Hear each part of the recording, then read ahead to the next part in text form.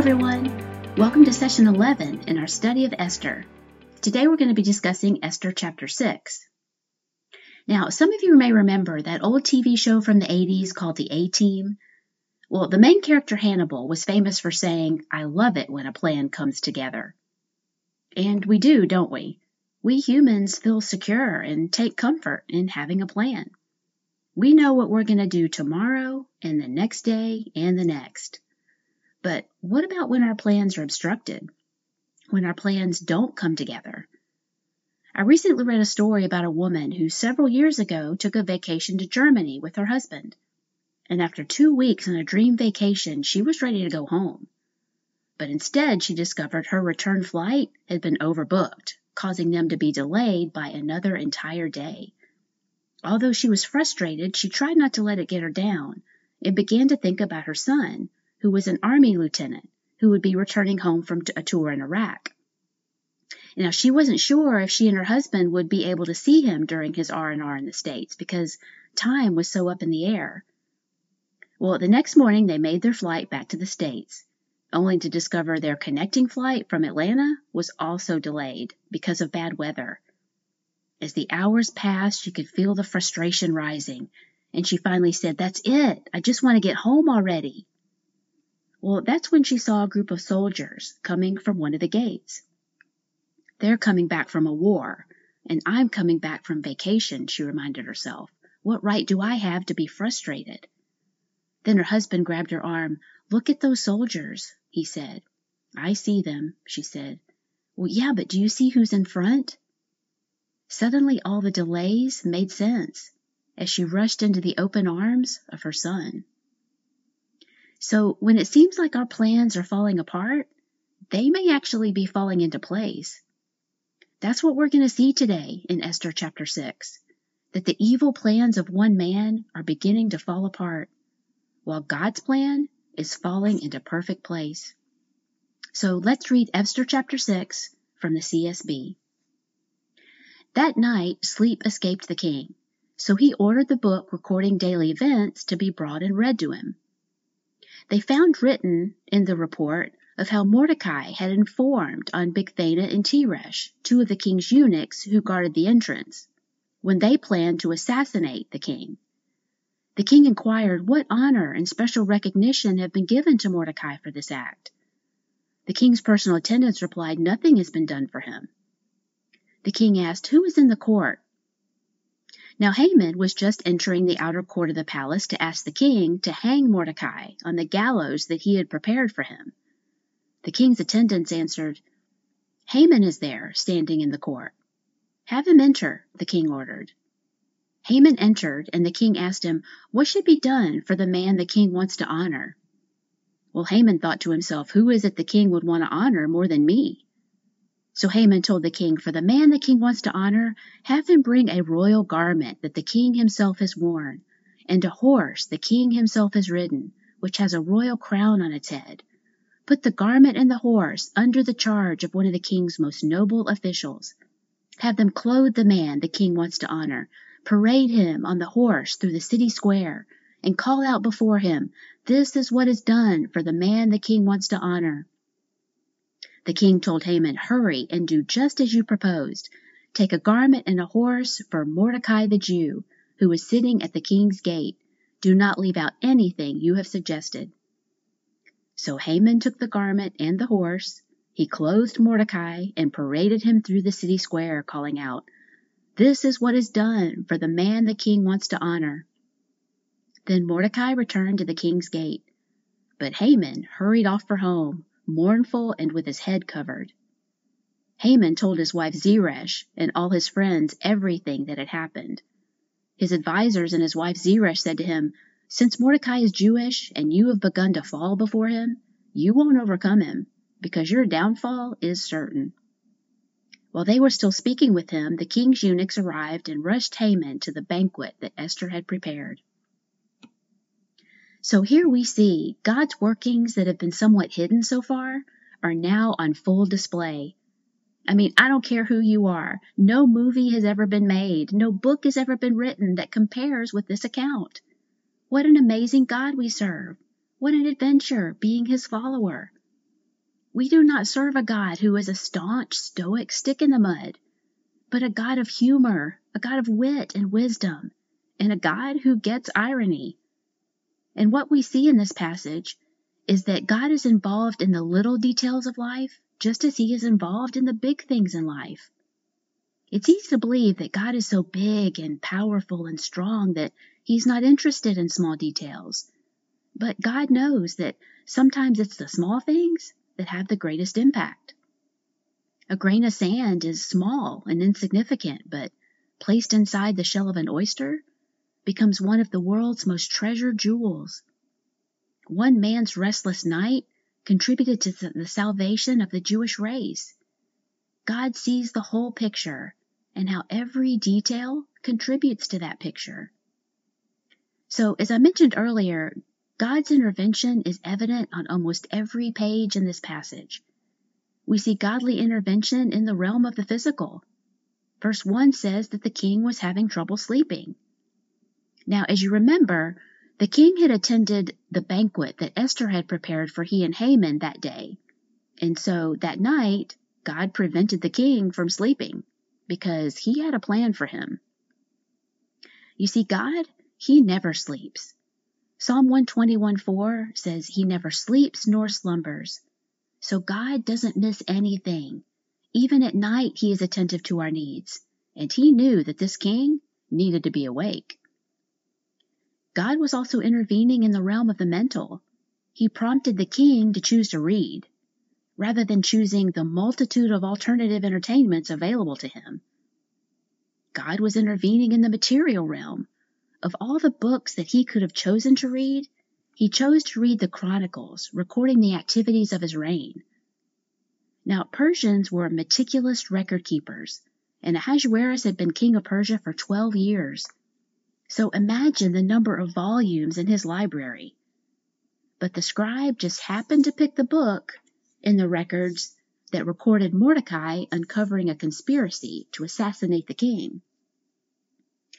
There was another person who just happened to choose the right book at the right time. A young British student in February 1916 bought a book at a used book stand in a railway station. He had seen that book there a dozen times and never considered buying it until that day. Well, reading that book eventually led to his conversion, and his name was C.S. Lewis. Finally, we see godly intervention in the circumstantial realm. Of all the attendants that could have been in the king's court early that morning, it was only Haman. Haman was the only one there the next morning. Now, after reading about Mordecai saving his life, the king asked in verse 3, what honor and special recognition have been given to Mordecai for this act? And the attendants replied, nothing has been done for him. Now, this is significant because rewards and punishments were an important part of the Persian system of maintaining loyalty. And the king was known for keeping very clear records of those who served him well. So it was unusual that such a service of Mordecai's went unrewarded. But as I've mentioned before, God is the master of timing. Psalm 31:15 says, the course of my life is in your power. Rescue me from the power of my enemies. That is exactly what God was doing for Mordecai, and does for all of his followers. It was unusual that Mordecai had not already been honored, but God even works within the unusual. Have you ever thought, well, yeah, God was there for me then in that situation, but this is different. What I'm going through right now, this is different. It's not the same thing. This situation is different, so I'm not sure if he's going to be there for me this time. And so you begin to doubt his ability to help you. But we must remember that what may seem different or unusual to us is not to God. Did Mordecai wonder why he never got a thank you for saving the king's life back then? Well, we don't know, but it certainly didn't make sense. But now, 5 years later, we see that if Mordecai had been rewarded right away, then Haman wouldn't have been put in his place, thus initiating his downfall. So after the king hears that no recognition had been given to Mordecai, he decided to seek advice on how to honor him, and Haman was the only one there. Because remember from chapter 5, Mordecai refused to rise and show fear in Haman's presence, and Haman was so angry about it, he built a gallows and had come there to ask the king if he could hang Mordecai on it. And incidentally, in this account, we also see why Esther refused to make her request at the first banquet the day before. I mean, the king honoring Mordecai now is going to prepare him to react favorably toward Esther when she makes her request at the second banquet. So Haman was the first one at the king's court that morning. He wasted no time getting himself to the king. Mordecai's execution was his top priority. So the king and Haman both have Mordecai on their minds at the exact same time, and they're both seeking advice from each other about Mordecai. The king is seeking advice on how to honor him. Haman seeking advice on how to murder him. Aren't the workings of God truly incredible? So in verse 6, Haman enters, and before he can even get a word out, the king asked, "What should be done for the man the king wants to honor?" Now notice the vagueness of the question. The king never mentions who he wants to honor. And Haman is so self-absorbed that he can't imagine the king would want to honor anyone but him. Proverbs 29:23 says, "A person's pride will humble him, but a humble spirit will gain honor." Does this not fit Haman and Mordecai to a T? So thinking he was talking about him, Haman advised the king to place his royal robe on the man and let him ride on the king's royal steed throughout the city, while the king's most noble officials paraded the horse and rider and called out before him, "This is what is done for the man the king wants to honor." So what Haman suggested for himself was actually done for his most despised enemy. Now, wearing a royal robe carried great significance in ancient times. It was a sign of unique favor. It meant partaking in the king's power, stature, and honor, which is probably why Haman suggested it. In 1 Kings chapter 19, 16 through 19, God told Elijah to anoint Elisha as his successor, and he did so by throwing his cloak over him. And you and I, as followers of King Jesus, have been clothed with garments of salvation and arrayed in a robe of his righteousness, according to Isaiah 61:10. So Haman followed the king's orders. He took the king's garment and placed it on Mordecai, and paraded him through the city square, calling out, "This is what is done for the man the king wants to honor." Now remember, Mordecai had done his good deed 5 years ago. But just because he wasn't rewarded then didn't mean that he wouldn't be. God had some things to put into place first. And if he had been rewarded then Haman wouldn't have received what he deserved. And the king might have forgotten about it, thus making him less receptive to Esther's request at the second banquet. So if you're feeling unappreciated or haven't heard the words thank you in a really long time, then trust what Proverbs 11:18 says. The one who sows righteousness reaps a sure reward. God rewards those who seek him. And doesn't God have a wonderful sense of humor? I mean, imagine Haman parading Mordecai through the streets of Susa. Haman wanted to destroy an entire race of people, God's people, and he was wealthy, powerful, and influential. And Mordecai was just a regular guy working at the king's gate. Yet God tips the scales, like he often does when it comes to worldliness and pride. Mordecai was quick to point out to Esther that perhaps she had come to her royal position for such a time as this. Well, Mordecai had come to his position for such a time as this. So have we all. We have all come to our position in life for a reason. God is uniquely involved in the aspects of our lives. So the question we should be asking is not, will you act, God, but will you give me the eyes to see you acting in my life? God, because of his great faithfulness, has a new mercy for us every single morning. Are we looking for it? Are we taking notice of what God is doing all around us? Maybe if we started looking for his handiwork in our daily lives, then we wouldn't be quite so stressed, anxious, and doubtful. Because seeing him at work reminds us that there is something greater than ourselves. There is more to this life than what we can see. What Mordecai refused to do for Haman, Haman now is forced to do for Mordecai. And Haman is so mortified at having to honor him that the text says in verse 12, afterward he hurried home with his head covered. It seems Haman was feeling some of the anguish that he had perpetrated on Mordecai and the Jewish people. He was overcome with grief and despair, much like the Jewish people dressed in sackcloth and ashes after hearing about Haman's plan to destroy them. And when Haman went to his wife and friends for consolation, how did they respond? Well, basically they said, your downfall is now certain. Since Mordecai is Jewish and you've begun to fall before him, you won't be able to overcome him. Now, Zeresh refers to Mordecai being Jewish. As a matter of fact, there are 5 references in this passage to Mordecai being Jewish. Perhaps Haman's wife and advisors had become aware that there was an irresistible power protecting the Jewish people. And Persians were very superstitious, so they likely saw a bad omen in that day's events.